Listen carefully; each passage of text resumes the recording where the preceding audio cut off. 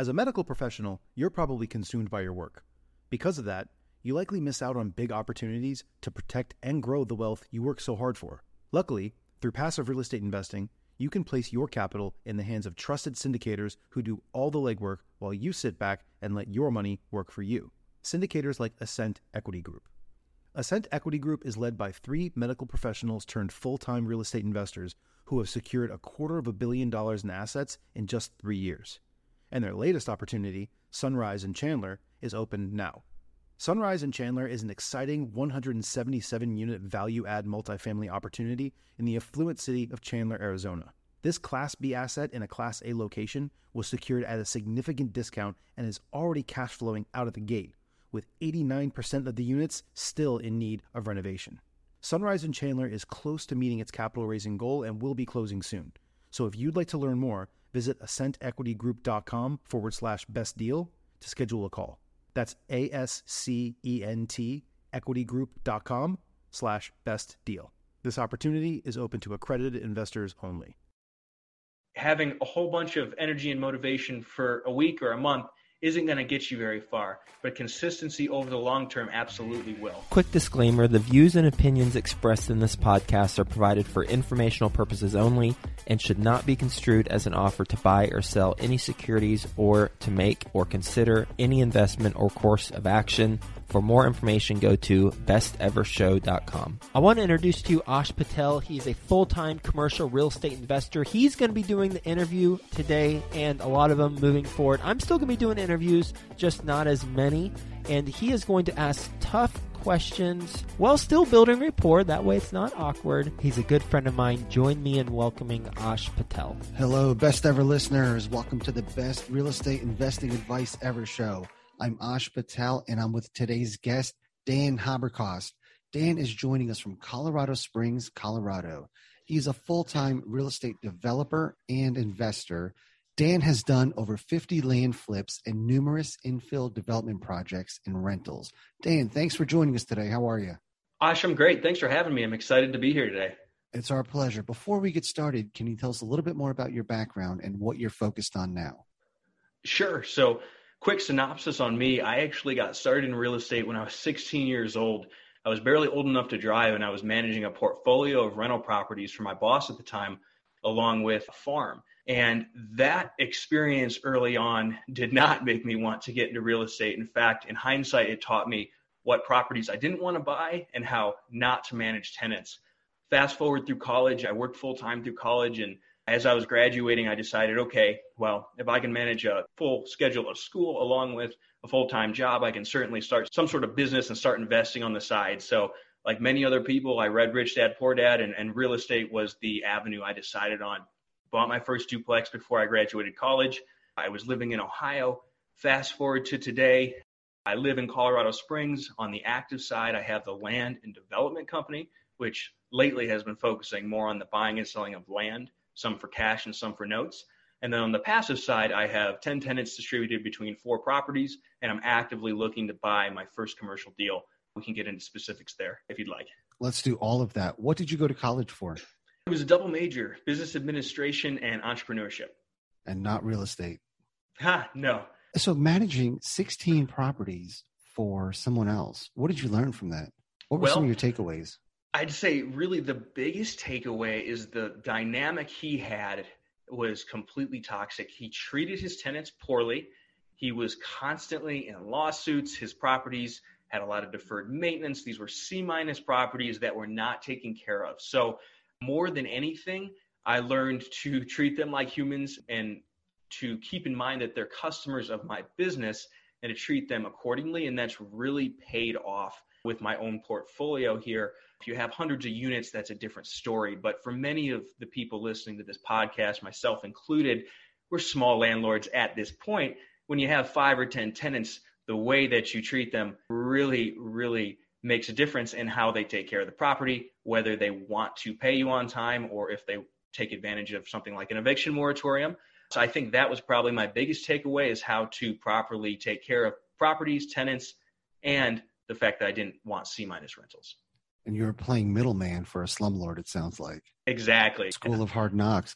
And how did you get into flipping land?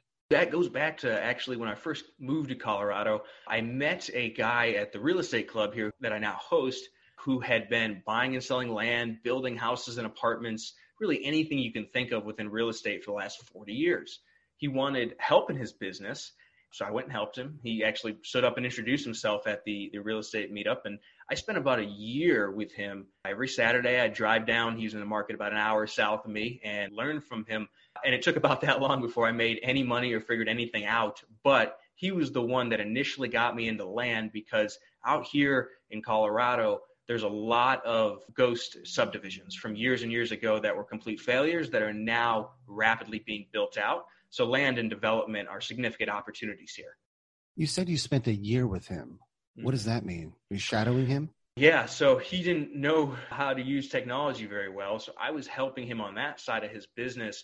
And I think the reason it took me so long to pick up anything on my own is because here's a guy with 40 years of experience, and he's showing me everything that he's doing, which I tried to do. Well, maybe I could build some houses or buy and sell some land. Oh, he's buying distressed notes. And it was like a waterfall, right? It would have probably been a quicker progression had I just said, oh, okay, here's land. Let me go pursue that as an avenue for income. But I didn't. So that was a quick takeaway from that is when you're getting started, pick one thing and stick with it until you figure it out. And what was the first thing that you picked? The very first thing was that duplex I bought back in Ohio. I still own that today. However, there's two buckets, right? There's the passive and the active, and everyone's goal is different. But for me, it was very clear that I needed to start an active business because I didn't want to work a traditional job. So the first thing that I had any success in as far as active real estate investing would be the buying and selling of a couple pieces of land. And what was your next acquisition? On the active or passive side? On the active. On the active side, well, I'd say the progression there, I bought and sold quite a few pieces of land. I've done about 50. However, the building of houses was the natural progression there. So, for example, one of the pieces of land I picked up this year, it's in a tertiary market. Even further down south, it goes Denver and then Colorado Springs. Then you hit Pueblo, and then all the way past Pueblo is Colorado City. I got a lot down there on the golf course for $1,000 infill, next to nice houses, utilities in place. So I'm building on that. And that was kind of the natural progression from just buying and selling the land to putting houses on the ones where it made sense. Buying and selling land seems like a pretty unique proposition. How does somebody get into that? Well, first you need to know the land in the market that you're in. So for the markets I'm in, it's infill lots. And I know people that do this with acreage too. So you can do it with any sort of land, but if you don't understand the zoning and the utilities and that sort of thing, you can really get yourself hurt. So market I just referenced, Colorado City, for example, it's almost as if someone just was blindly throwing darts to a dartboard the way that utilities are distributed there. And if you buy one of those lots that does not have utilities, thinking that it does, you can basically just waste all your money. So number one, understanding the availability or what you need to do to bring utilities to the property and what the builders are looking for and how to price it appropriately. And then also the zoning. If you go and buy a commercial lot thinking that it's a residential lot, you can also obviously get yourself in trouble and pay too much or just buy something that no one really wants. So yeah, that would be the first thing to understand is the zoning for your market and then also the utility situation. And Dan, can you define infill lots? Yeah, so what I mean by that is, let me use Pueblo West as an example. Pueblo West is the market where I've made a lot of money over the last few years here in Colorado. It was a master plan subdivision from the 70s that the guy who did Lake Havasu in Arizona did that 10 or 15 years before, came here, did the same thing here in Colorado. It's a subdivision at the base of a reservoir. So these lots, everything's been subdivided, platted, utilities are in place. So I'm buying lots that are between two houses, or there's a house next door and a couple vacant lots here, and everything's ready. I do not have to do any of the preliminary development work as far as subdividing or bringing utilities to the property. It's shovel ready is the term that we like to use, where it's ready to go. And how do you find deals? If there's houses on both sides, people obviously know what that land is worth. You know, there are a lot of wealthier or upper middle class people who bought land 20, 30, 40 years ago. They intended to build on it. And then for whatever reason, life got in the way. They didn't move there. They didn't build on it. And it's just become a burden for them paying taxes on it every year. So if you offer them an easy transaction where they don't have to deal with realtors, they don't have to do anything. A notary shows up to their house and they get paid, they will often sell it at a discount. Most consistently, I'm buying these parcels at 30 to 50 cents on the dollar from older people who are wealthy. And every now and then there's that person who inherited it, or I bought one last month where there was a lien and back taxes on the property. So I went and solved those problems and he was very happy and sold it to me on a discount. So there's a number of different reasons why, but it just depends on the specific person. Do you use some of the same tactics that wholesalers use in trying to find estate sales or back taxes owed on certain lots? Yep. So back tax lien lists are a great place to start, not so that I can buy the tax liens, but to mail those people. And if the taxes aren't too extreme, you get to the point where it's not worth anything. A lot of times those sellers are expecting to lose the parcel to the tax lien sale eventually. So if you can give them something for the land and pay off the taxes, you can get very, very good deals that way. Are all of your land flips in residential areas, or do you do any commercial, industrial? I have done a few commercial lots, some multifamily, and then some B4, which is just for office space as well in a couple of the markets I'm in. And going forward, would you continue to do those types of land flips as well? Absolutely. If I can buy the land at 30 to 50 cents on the dollar somewhere where there's demand, which is most often in these secondary and tertiary markets of major metros like Denver or Colorado Springs. There's a market outside of Las Vegas I'm doing a few deals in right now and looking to expand in. I'm happy to do it because the land and the development is really just a way to create income that I can then move into the acquisition of more long-term assets. That, for me, is my goal of the active businesses, is to move that capital, produce as much as possible, and move it to long-term assets. And would you ever consider building on that and selling the house and the land? Oh, yeah, absolutely. That's what we're doing in the Colorado City build I was telling you about. So, yeah, absolutely. And do you partner with developers when you do that? Or do you just commission the house being built yourself? So for these simple infill lots, it's a matter of finding the right general contractor and then setting the whole system up. And usually what that means is aligning your interests with them by giving them a portion of the profit and then just getting it started. So if you have that lot in the area that you know someone is going to want to buy a house once it's done, and then it's simple for the general contractor. Once you get it in process, if you're able to bring the money, whether it be from a commercial bank or an investor, and put that together, they take it all the way to the end. And then realtors pre-selling right now is very easy. That's one dynamic that's changed. If it was 2 years ago, I would have already pre-sold this build that we're doing in Colorado City. However, there's so much fluctuation in material prices. I'm being a little more cautious, and I'm not going to pre-sell that one until all the major components have been ordered and prices are locked. We'll get back to the show in just 2 minutes, but first, some sponsors I'm confident you'll find value in learning more about. As your portfolio grows, you need financial management services you can rely on to help you save money and continue making the right choices for your company's future. RealestateAccounting.co's top-tier CFO team uses their deep industry and operating experience to guide real estate syndicators, investors, and family offices through every pivotal moment and crucial decision. Their fractional CFO services include budget to actual, cash flow and distributions, and reporting and valuation. Go to realestateaccounting.co/CFO to find out why REA is one of the fastest growing real estate accounting companies around. The real estate experts provide timely analysis and consultations to help you make the most informed decisions possible. See and trust where your portfolio is headed with the customized financial reports based on the KPIs that matter to you and your business. Try it risk-free today at realestateaccounting.co/CFO. If you're not sure where to start investing or need help taking the next step, mentorship and coaching is one of the best ways to get going. Think Multifamily is a leading apartment acquisition and education company who provides true one-on-one coaching to help you invest for your family's future. Their servant leadership approach will guide you to successfully scale your real estate business or assist you to diversify your investments in multifamily. Go to thinkmultifamily.com/coaching to learn how they help working professionals just like you transform their future through partnering and community. In fact, The majority of real estate investors who partner with Think Multifamily get involved in a general partnership within 6 months. ThinkMultifamily.com/coaching highlights the partnerships, joint ventures, and resources all available through the coaching program. Go to ThinkMultifamily.com/coaching to learn how to become a member and get involved. Dan, how much risk are you willing to take on land? Would you purchase something that may not be developed for 3 or 4 years? Or do you want something that you can offload right away? Yes, offload right away. Again, the land is the avenue for creating substantial income right now. So velocity is everything. Are you taking on investors or are you using your own capital? Both. So I have a line of credit with the local commercial bank. I have some investors that bring funds, and then I use some of my own money as well.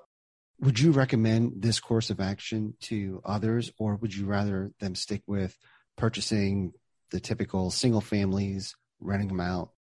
Well, that's the goal of this business, is to move the funds into whether it be a single family house or an apartment, something long-term that will hedge against inflation, appreciate, and pay me cash flow every month. I don't want to buy more houses, as I was mentioning earlier, but we're kind of talking about two different things there, because the buy and hold is on the one side. At least this is how I think about it and frame it. The buy and hold is on the one side, and then whether it be wholesaling or land flipping or flipping homes, etc., that's the active business to create income. So whatever you choose to do, stick with it until you're successful. That would really be my biggest piece of advice in response to what you just said, is don't try and do 10 different things at once, because I've seen a lot of people do that and then they just fail at all of them. And it's really a matter of learning one thing to start, getting good at that, and then other things branch off of it. What's an example of a deal that you lost money on, and what did you learn from it? Knock on wood, I haven't lost any money in land yet. However, my first rental property, so this was when I was in college, I was 21, I bought a duplex, and in hindsight, I think it's just about everyone took advantage of me in this transaction. The seller, the existing tenant, and my realtor, in hindsight, did not have my best interests in mind. So long story short, existing tenant ended up moving out, leaving a massive mess, still getting his security deposit back, and that cost me $6,000 or $7,000 at the time. But at 21 years old, that was a pretty substantial amount of money at the time to get everything cleared out and get that rehabbed. So that was probably the closest I've come to losing any substantial amount of money so far. But again, it was a good learning experience for sure. Yeah. And when you're flipping land, what's something you wish you did differently? I gave way too much away at first to some of my investors. I think that's probably the biggest thing. At first, I gave way too much away to my investors. Yeah. And when you're buying these parcels of land, it's all cash?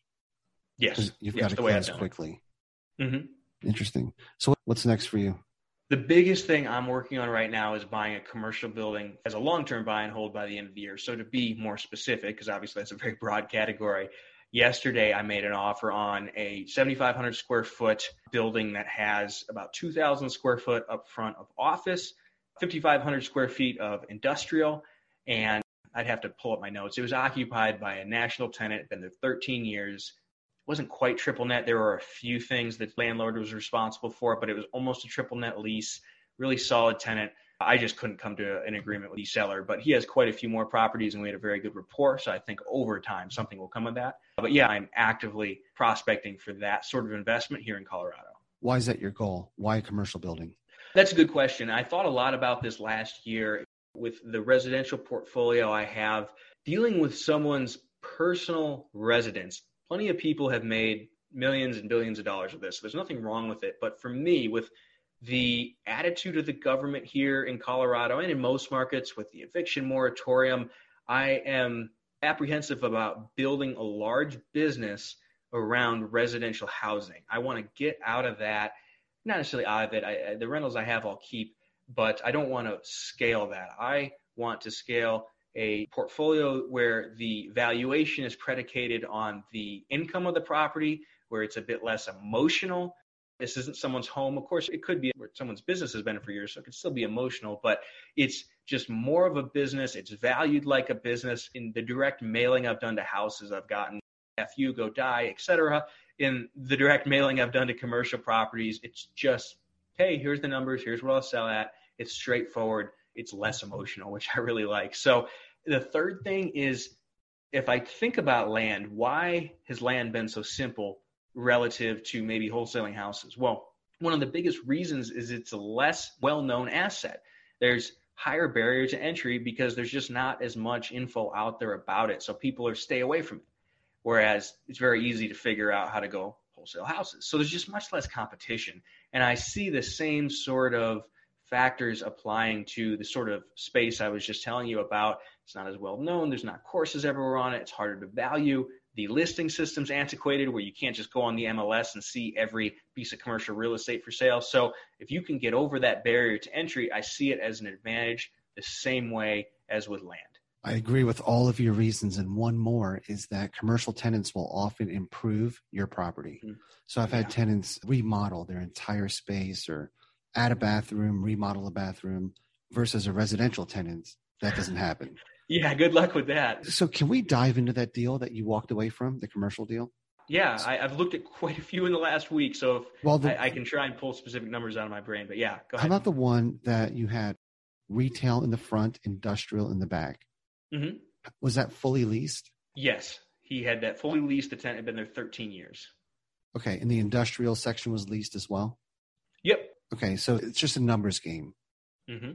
And what were the numbers on that? If you remember, what was the cap rate?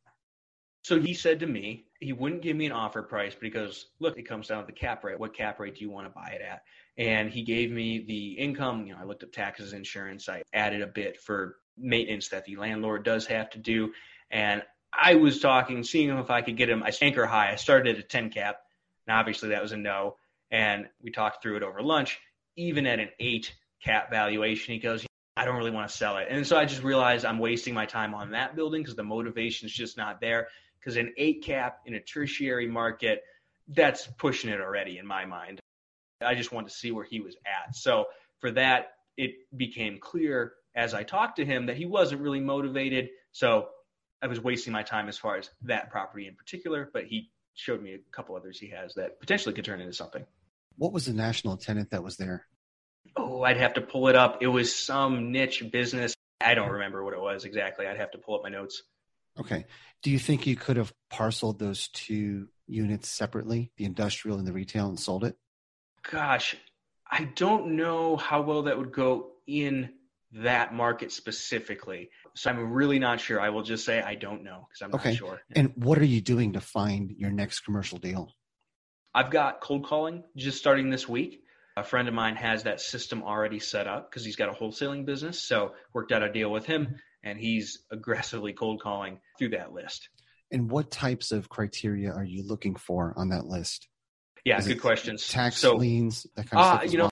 I started really simple because he's gotten a number of commercial deals just in his wholesaling business. So I really just took his criteria. I think it's 10 plus years owned in the specific parts of the markets I want. And then I narrowed down the asset type to a certain size. I'd like to try and keep the first one under $1 million here. I don't want to go too big on the first one because I will probably make mistakes just like I did on my first duplex. So a certain square footage in certain parts of town, 10 plus year owned. And I think I did out of state, out of county owners on the list that's being cold called right now. Yeah. One more tip is if you can get on to CoStar, you can look for places that have some vacancy in it as well. That'll not really a distressed asset, but if it's not fully leased, there's some kind of pain point there. Sure. Absolutely. Right? So I would add that as well. That's great. So that's my focus is non-residential commercial real estate. And I think it's the greatest asset class out there for a lot of the same reasons that you mentioned. In terms of doing the numbers, do you focus on cap rate or do you focus on cash returns? Cash on cash is what I'm looking at. I agree with that as well. We all have a finite amount of cash and you've got to grow it as best you can. What is your percentage cash on cash return that you're looking for? On this first one, I'd like to get a 10% cash on cash return at least, which isn't that great. But again, I look at the first deal. I'm already thinking about number 3, 4, and 5. So the first deal is getting my feet wet with something small so I have an understanding of the business and have actually done it and then can scale that and go after larger and more. So 10%. Is 10% hard to find in your market?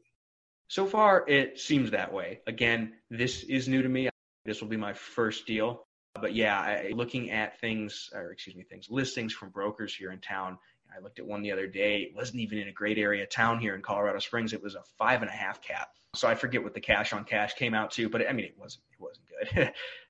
You could buy a Starbucks for a 5.5 cap. Yeah, that's insane. Was it all just mom and pop businesses? Yeah, there was like a church and a couple. Yeah. Yep. Yeah, that's out of line. Here's my advice. And I know this podcast is supposed to be about you. No, I'm listening. Yeah. I'm going to share this with you. 10% cash on cash, I don't think is high enough. Okay. Especially if it's not triple net, because any kind of CapEx that you have to put in, parking lot asphalt, roof, exterior, is going to destroy years of profit. Sure. Right. So I would focus on a minimum of 15, closer to 20. And if you have to, go outside of your market.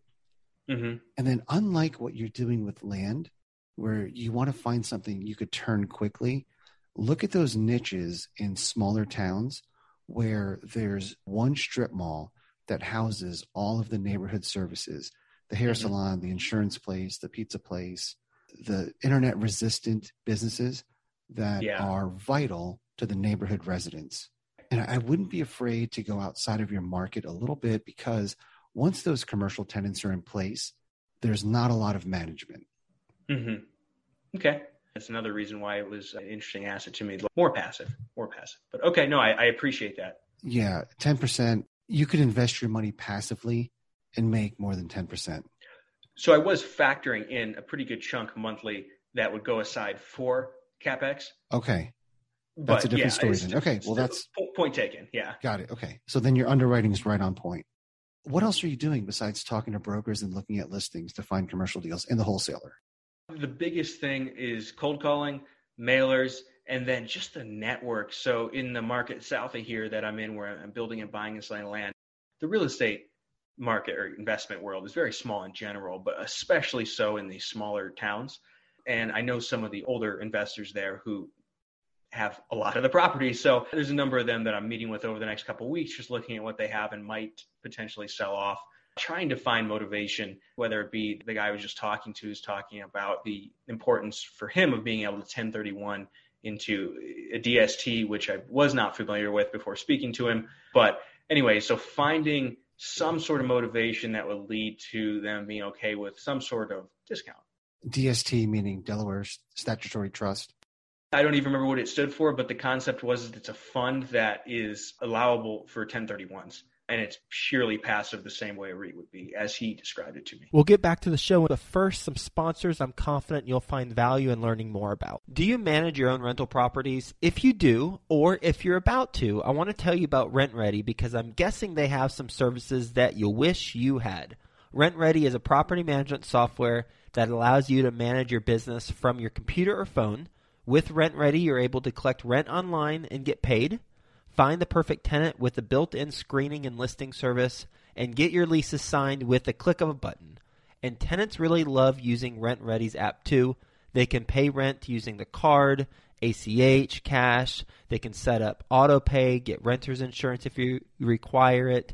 And they can even build their credit score through RentRedi's new credit reporting feature. And the best part, RentRedi is unlimited. That's right. All of this is flat priced. There's no tricks or hidden fees. RentRedi is designed for investors who manage their own properties so that you don't have to worry about paying more for building your business. You can start managing and scaling your rental properties without scaling costs. And RentRedi has given us an amazing deal to pass on to the best ever listeners. You can get RentRedi's annual plan for only $54 at rentredi.com when you use our special code BESTEVER. That's rentredi.com with the code BESTEVER at rentredi.com to get RentRedi's annual plan for only $54. Did you know that credit checks miss 85% of the information landlords and property managers need to verify new tenants? That's a problem. The solution is Rentify. Rentify provides a platform that allows you to instantly access prospective tenants' financial information and compiles it all into a quick and easy to read report to help you select the highest quality tenants. You can access income, payroll, past rent payments, non-sufficient funds, and overdraft history all in one place. Rentify's reports instantly verify the full financial picture of the tenant, so there's no chance of being duped with false information. No one likes to be duped. And the best part is that you can have it all at your fingertips in as little as 5 minutes.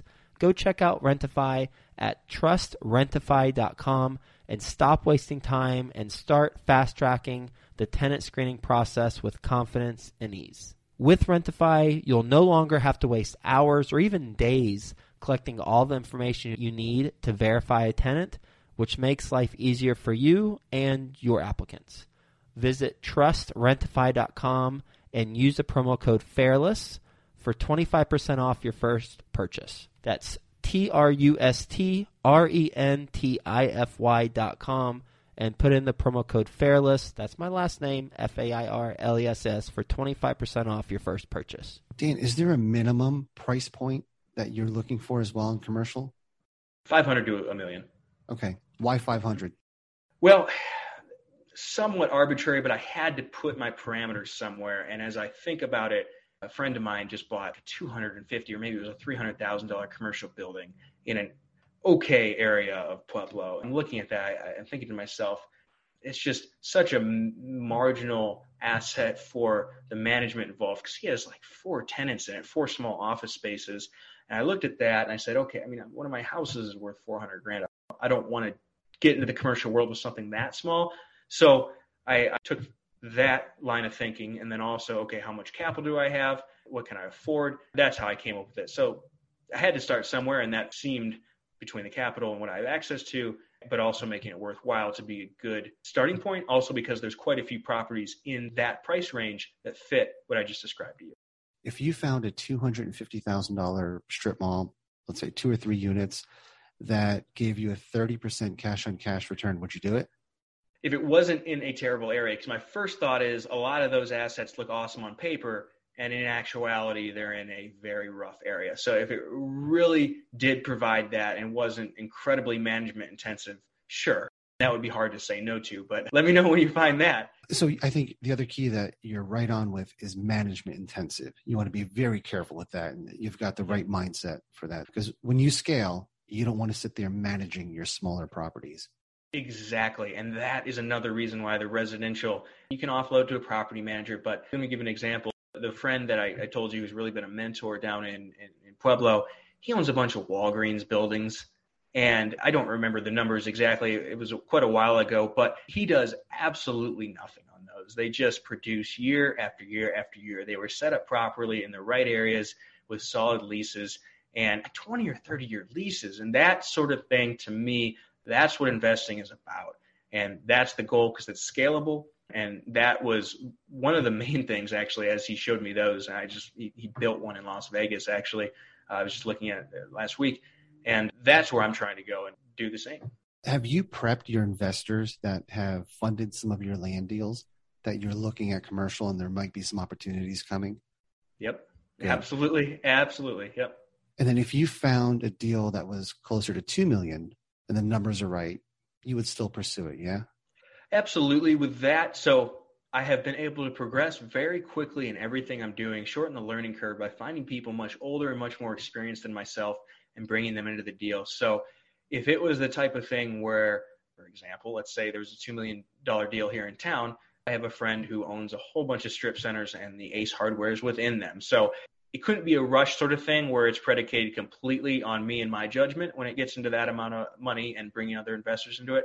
It would have to be where there's the opportunity for me to bring some of these other people into the deal, either to participate or to at least guide me on something bigger like that, especially. But yeah, I would absolutely look at it. Good. And have you spoken with lenders that do commercial lending? Because they're often different lenders than residential. Yes. So I have a line of credit through a local commercial lender who also finances a lot of these construction projects. And he's known me for years. And then I have accounts there. So I've already spoken to him and he knows I'm actively looking. And how have you found the terms and rates differ from what you've previously done? Off the top of my head on that one, I think the rate is about a point higher. It's like a 4.5 straight line 20-year AM, so a little shorter amortization periods. And the qualifications are actually a little bit more global. Let me backtrack. Number one, it's predicated partially on the asset as opposed to just a straight debt to income and credit score mix. Like if you go to buy a house, it's your debt to income and your credit score, and that determines whether or not you can buy it. With these commercial investments, they're going to look at the pro forma on the property, number one, so that's completely different than residential. And then number two, they're also going to look at the global cash flow. So perfect example, as I'm looking, I had left my last W-2 job at the end of 2019. That was when I went full-time. So I don't have two strong tax returns yet for them. So the debt to income, as they would calculate it, is predicated almost entirely just off the rentals. They don't include the land or development income. So the investor who I would first go to, who already invests with me, he makes $500,000 a year from his W-2. So it would be no problem at all with his income, both of us having experience, assuming we get a property that is cash flowing and makes sense. So it's more of a global qualification process, all the participants plus the asset to determine whether or not they'll lend to you. And what about the down payment? Oh, percentage? Yeah, great question. 20% down. Yeah. Yep. That's ideal. A lot of newer commercial investors will end up paying 30 or 35 until they have a track record, which is tough, especially when you're calculating cash on cash returns. Yeah. So, yeah, you're in a great boat. That 20% down, 20 or 25-year AM is ideal. Yep. Yeah, Yep. Man, that's awesome. So when you get your first commercial deal locked up and purchased, let's do a follow-up. And Absolutely. We'll do a deep dive into that deal. I'm excited for you. Thank you. What is your best real estate investing advice ever? Be relentless with whatever it is that you're going to do, especially when you're new. Pick one thing. There's a million ways to make $1 million.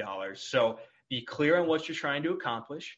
Work backwards as far as, okay, is it an income goal? Is it, no, I want to keep my job and create a certain amount of passive income? Get clear on what you're trying to do. Pick one strategy to start to get there, and then be relentless in pursuing that. Having a whole bunch of energy and motivation for a week or a month isn't going to get you very far, but consistency over the long term absolutely will. So be relentless in whatever it is you're trying to do. Great advice. Dan, are you ready for the lightning round? Let's do it. Let's do it. Dan, what's the best ever book you recently read? The Most Important Thing by Howard Marks. In the world of equities, he's one of Warren Buffett's buddies, but he offers some really good advice that's applicable to real estate as well. So The Most Important Thing, Howard Marks. What was your one big takeaway from that?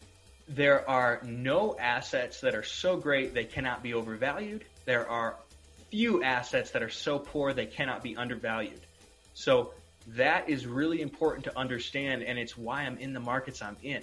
For example, Pueblo, it's been ignored by everyone in Colorado for years. I've been down there making a killing because although maybe I don't want to live there, we have all these retiring baby boomers and military families that do want to live there. So point being, it was a okay asset that was grossly undervalued. A year and a half ago, I could still buy an infill lot with all utilities for $5,000. Right north is Colorado Springs and Denver. Look at the prices up there. May not be the best market or asset ever. However, it's really undervalued, or was. It's not anymore. But yeah, that concept is really, really important to understand. Dan, what's the best ever way you like to give back? I actually host the real estate club that I met many of my mentors and friends that I do business with now at. So there, and I talk to a lot of new investors and spend time with them and try and help them the same way people have done for me. And on a side note, what advice would you give to people to build their network? Just be willing to help without an expectation of return and actually listen. This is a cliche, but it's a cliche for a reason. Don't just listen to respond. Actually listen to what people are saying. Think through it and then respond accordingly. Don't just wait to tell them about you. Be genuinely interested in people, and that's probably the best way.